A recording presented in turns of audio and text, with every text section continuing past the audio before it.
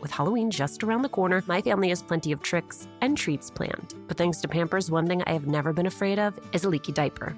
Fear no leaks with new and improved Pampers Swaddlers, now featuring a blowout barrier at the back waist that helps prevent up to 100% of leaks, even blowouts. We've always looked forward to getting the girls dressed up for Halloween when they were babies. And with Pampers, we knew that in addition to being absolutely adorable in their costumes, they would be dry, clean, and comfortable. With Swaddlers, you can rest assured that you have superior leak protection while keeping baby skin healthy. Pampers Breathe-Free Liner wicks away wetness, allowing baby skin to breathe, while the lock-away channels help keep baby skin dry and healthy.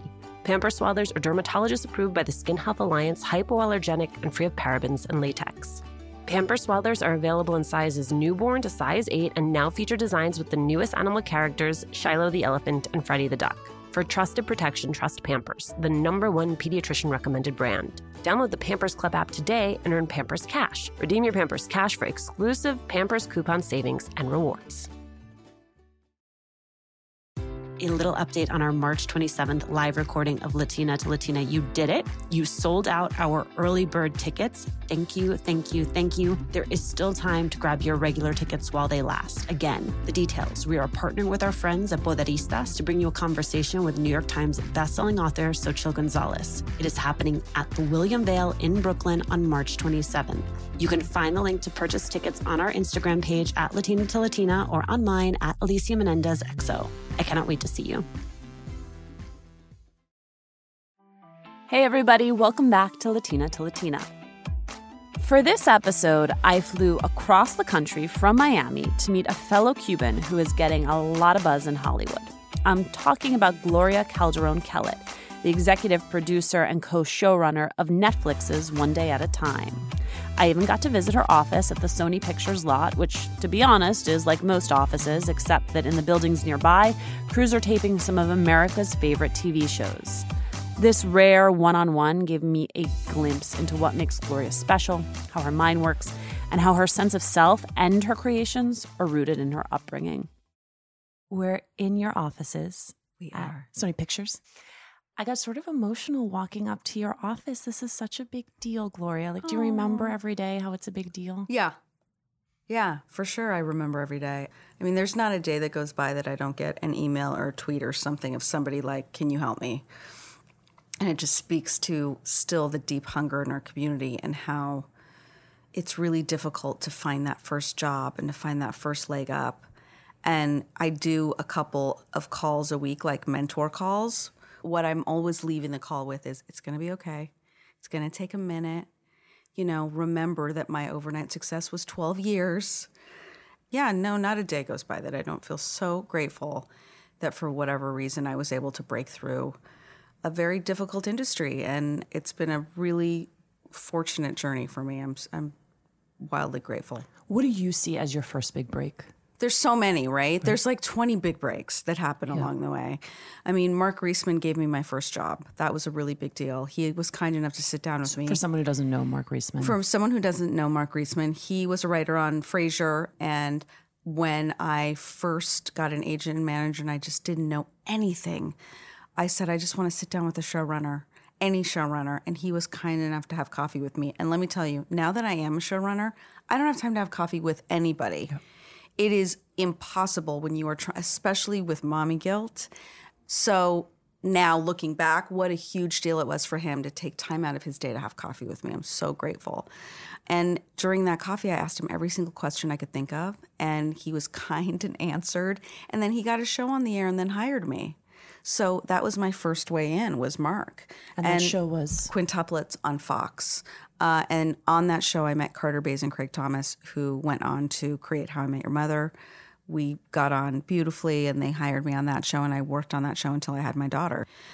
And then after that, I went to Rules of Engagement and Mixology and Devious Maids and iZombie, and I really got a chance, which is also kind of rare in Hollywood. As a television writer, you're usually caught in a genre. And I was able to do multicam, single cam, 1 hour drama, and 1 hour procedural, which is rare. And the great thing about having done that is that at the end of it, I was like, first of all, I think I'm a comedy person. If I was on the fence now, I'm not. And I love multicam. I love it. Even though people complain that it feels dated? There are certain multicams I cannot watch. But I'm a theater lover. So for me, the best multicams make me feel like I'm watching a great play in an audience. So for someone who doesn't know what a multicam show is. A multicam show is shot in front of a studio audience. It's mostly 3 sets like there would be in a play. And everything that is recorded is actual live recording from the audience. It's not canned laughter, which some shows do, which is a guy that brings in a box that really with the sound of laughter and they just add laughter to scenes. That's what we had to do on How I Met Your Mother because we had a 3-day shoot. So that was canned laughter actually. But on many multicam shows, it's a live audience. So for me, the theater experience is what I love. I had not realized until I was preparing for this interview that you have 2 kids. And so it was in an interview with you and Tanya Saracho where she was talking about, and then Gloria went on maternity leave. And I was like, I keep them out of the press on purpose. My husband and I, my husband's a cartoonist. We've both decided to live very public lives. And so we want to honor that our kids are their own people. So yeah, most people don't know we have kids. But what was interesting to me about that is like, how did you know it was time? I mean, did you have a hard career to get into? And then you're like actually hitting your groove. How did you know it was time to have a baby and that you could step away from work for a little and that there would still be room for you when you got back? It's so interesting. I always knew I wanted kids. I thought I would wake up one day and go, today is the day. Same. Today is the day I am ready to be a mother.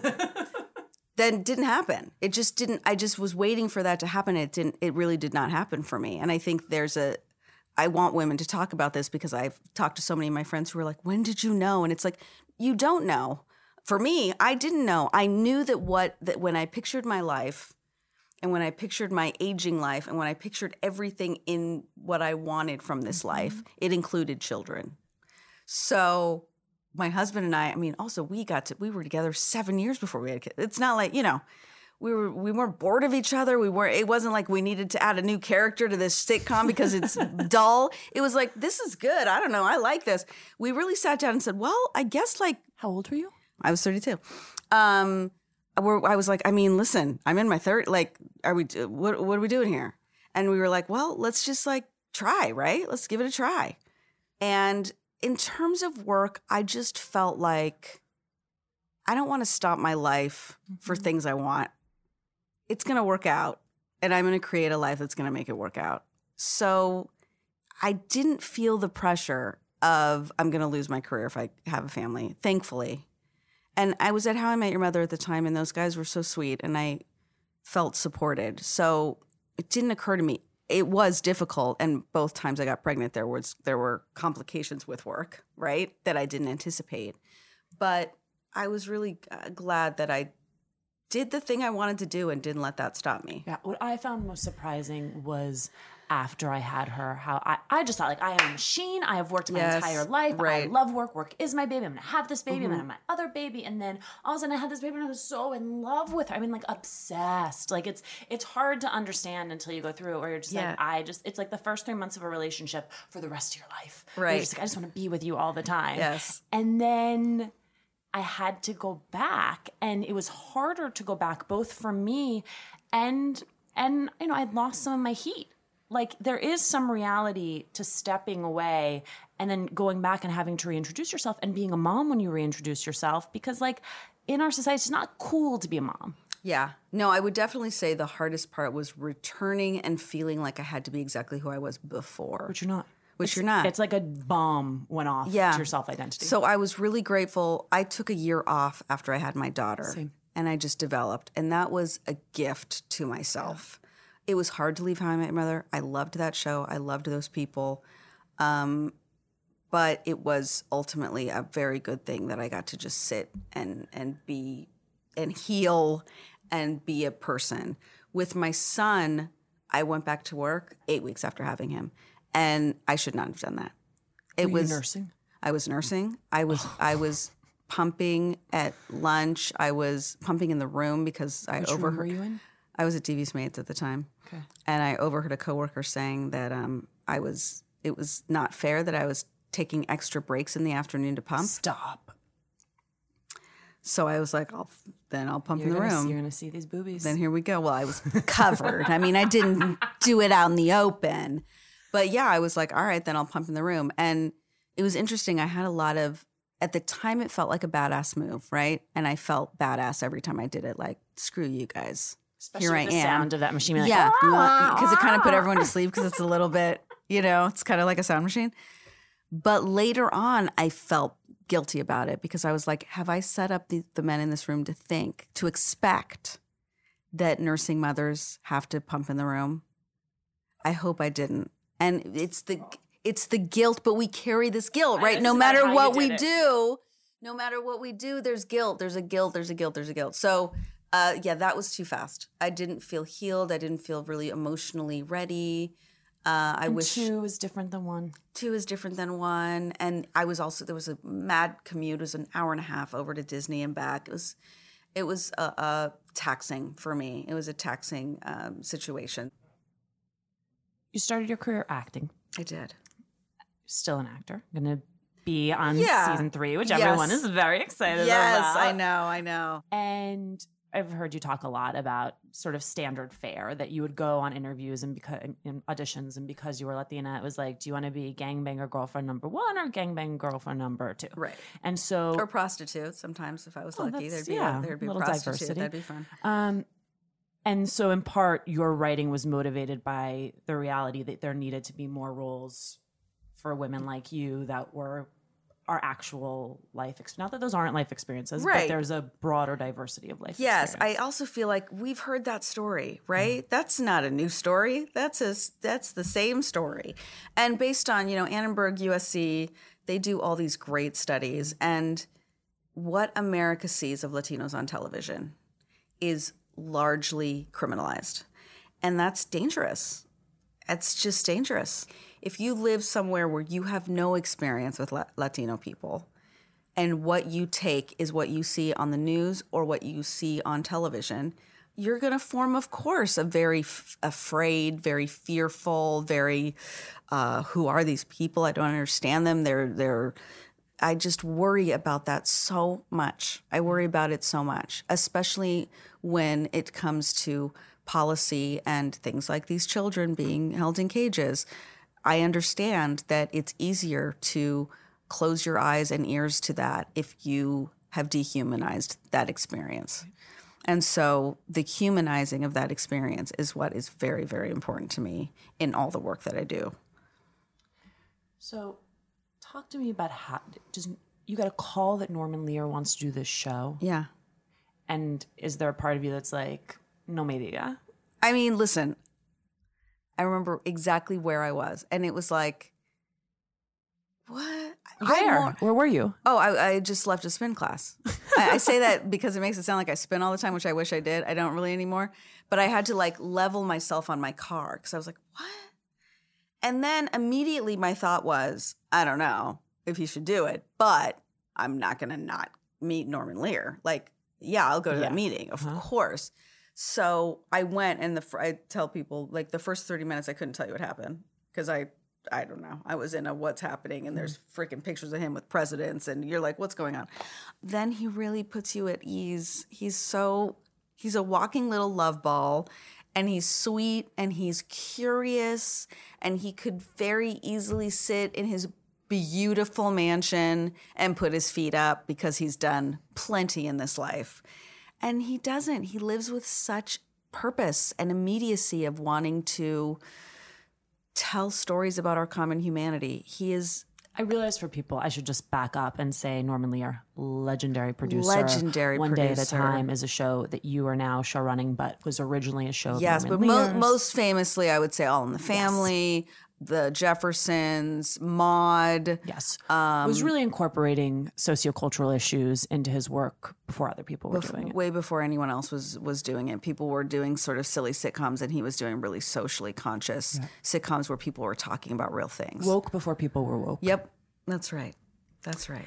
And so then when you get the offer, do you just say yes? No, I talked to him. We talked for a long time, and I felt comfortable enough to say, I'm not sure you should do this. And he said, why? And I said, because the Latino experience, we're hard on work. We're hard on it. And I think we're hard on it because there is a starvation in our community for actual representation. Right. So when something exists, all Latinos want it to represent them, but it can't possibly, right?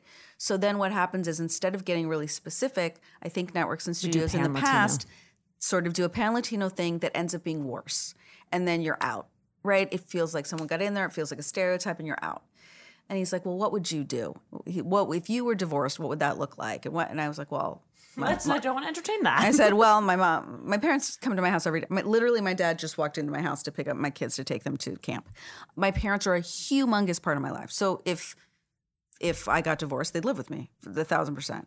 And then he was very like, what's your mom like? And I started talking about my mom. I said, picture Rita Moreno, because I've been saying that my whole life. When I talk about my mom, I say, picture Rita Moreno.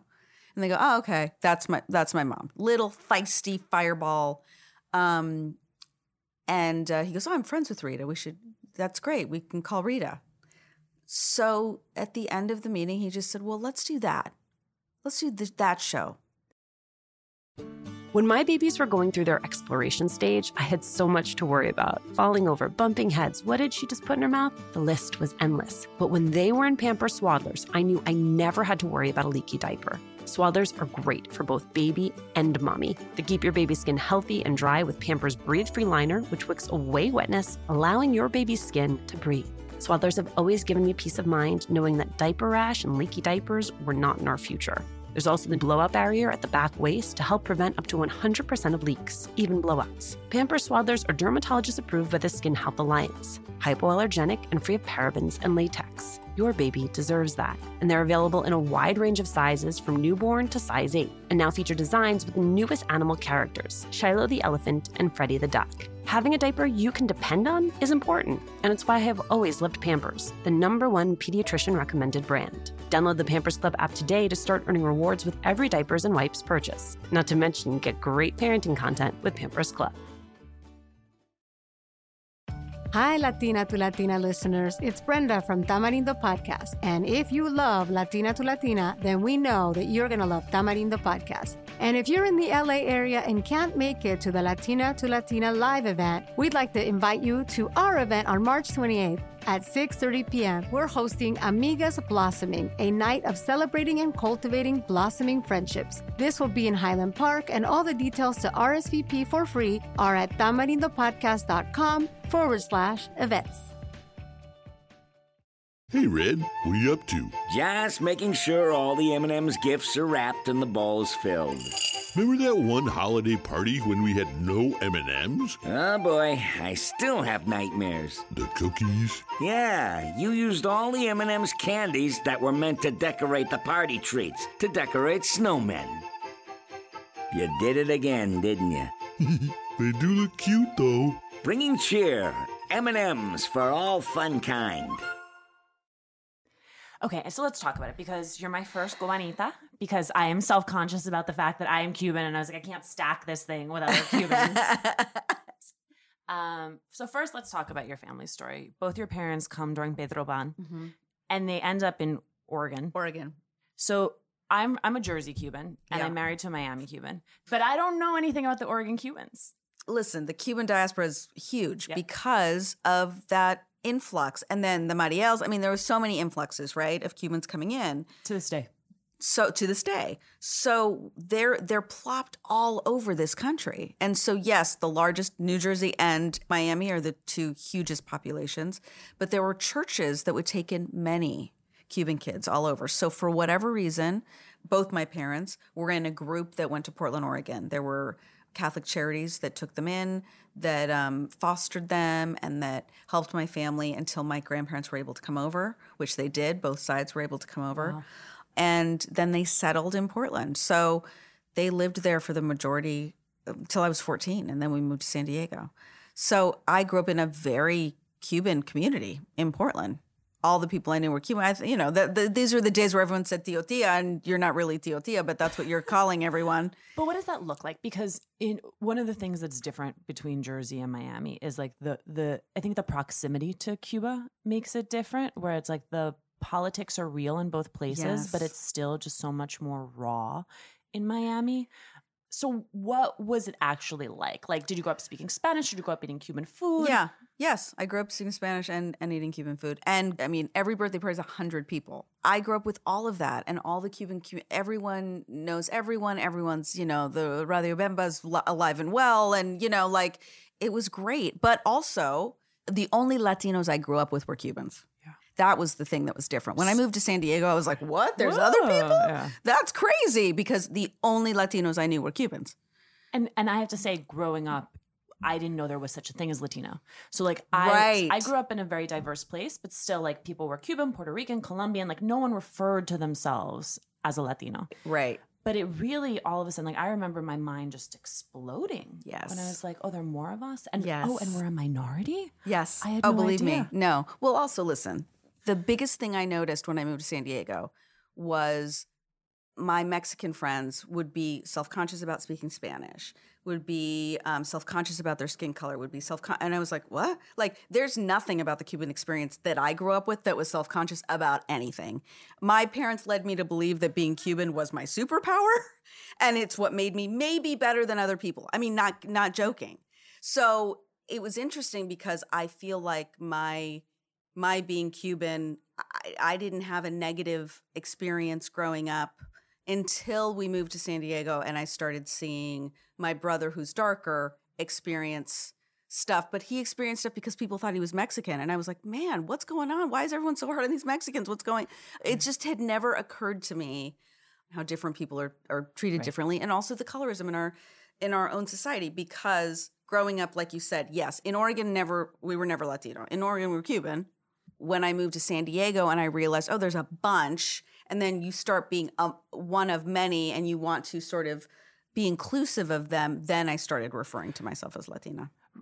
I bring it up because I have to imagine it was a tension point for you in your reality as being Cuban. So you decide that the family, and one day at a time, modeled after your own family, is going to be Cuban, but you do that with the knowledge that we're a minority group within the Latino population of the United States. I would say the inclusion of the parent character is what made it really something that was passionate for me. When you're talking about having an older person on the show and having the Lydia character on the show, I just was like, there's so much about the Cuban experience that I can tell through her that I would love to do. I just, the specificity of that, honoring my grandparents, honoring my parents, I would love to do that. And so I told Norman and Mike Royce, my partner on this, I said, look, at some point they're going to ask that they be Mexican. Watch. And they did. And to Norman and Mike's credit, they said, listen, this specific story, we're trying to be really specific. We're hoping that specificity will actually be more universal. We'd like to keep them Cuban for this show. And to Netflix and Sony's credit, they said, okay. So I was able to tell those stories. I was able to do a Shea t-shirt story. I was able to do the Pedro Pan story many times. I was able to do immigration stories through the Cuban perspective. That was really, really important to me. And so I'm really grateful. Did you know you could do this job before you started doing it? I thought I could, yes. And then I love it. It's my favorite job. I love being a showrunner. I love saying yes or no and fighting for things. I think what people also don't know in the grand scheme, they don't know how many fights there are. It's a lot of fighting. Like, I have stopped fighting with people on the internet when they quibble about some small thing here or there, because they have no idea the journey of getting one Cuban show on television.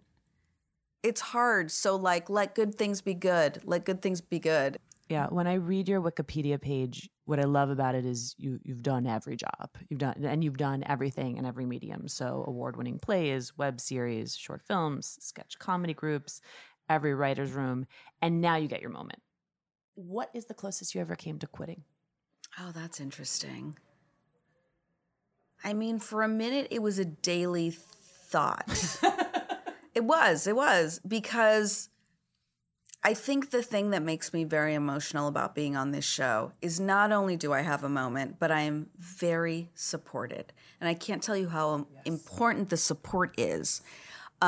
Mike Royce has healed so much in my heart as a creator, because I sat in rooms for years where I would have white men look at me like, why are you here? You're only here because of your last name.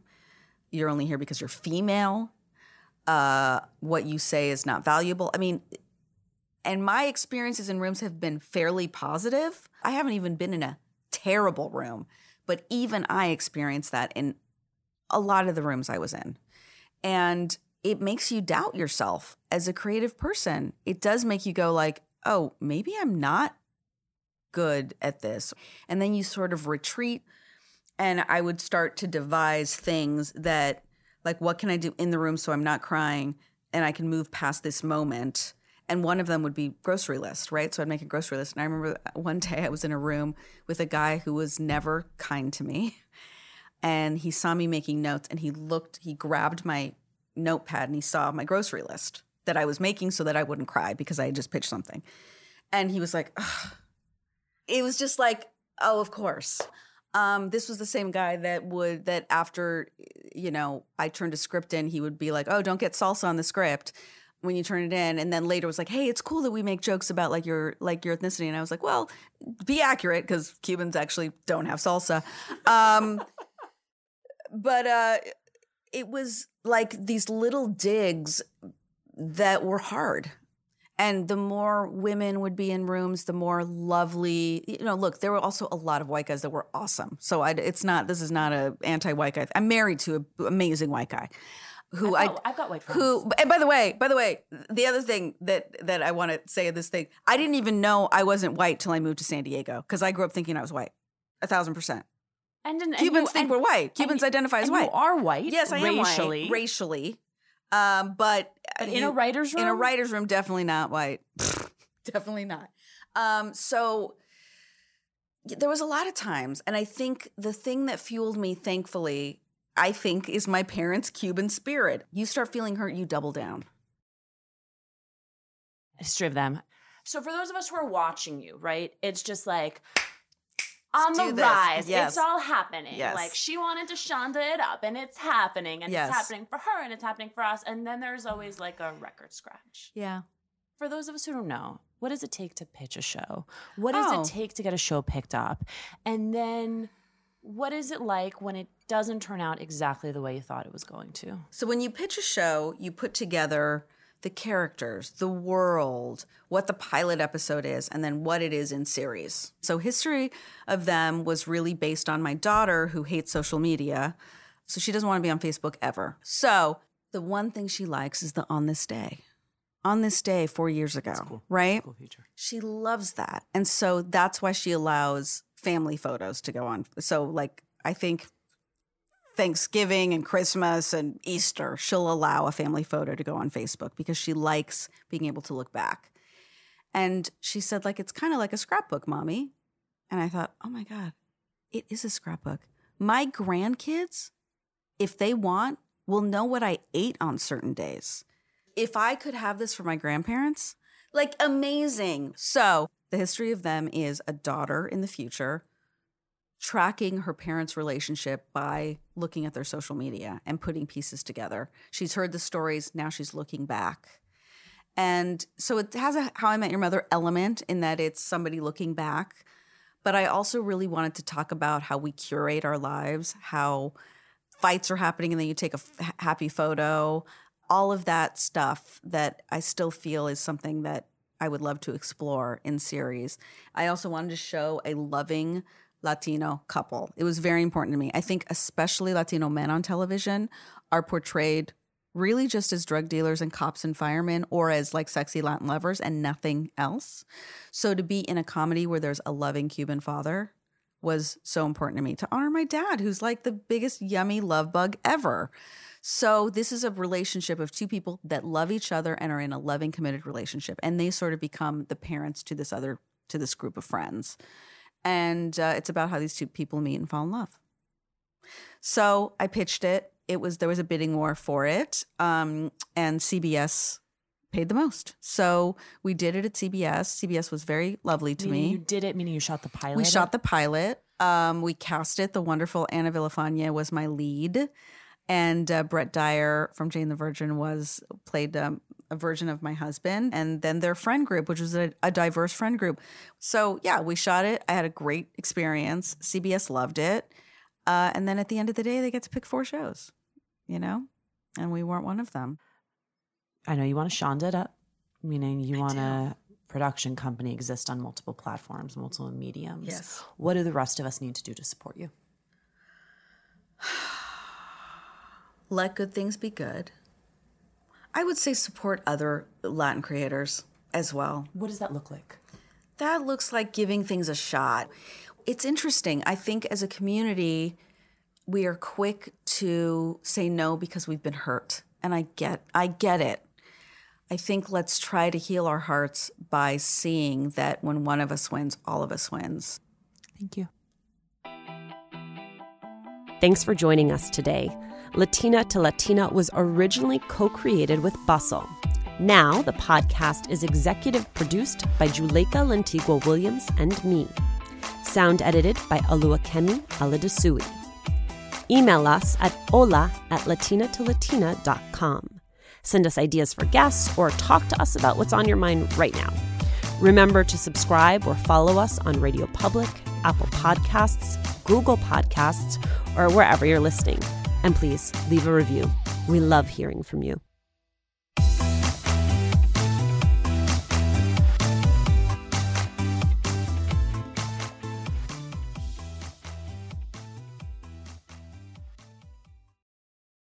A little update on our March 27th live recording of Latina to Latina. You did it. You sold out our early bird tickets. Thank you, thank you, thank you. There is still time to grab your regular tickets while they last. Again, the details. We are partnering with our friends at Boderistas to bring you a conversation with New York Times bestselling author Xochitl Gonzalez. It is happening at the William Vale in Brooklyn on March 27th. You can find the link to purchase tickets on our Instagram page at Latina to Latina or on mine at Alicia Menendez XO. I cannot wait to see you.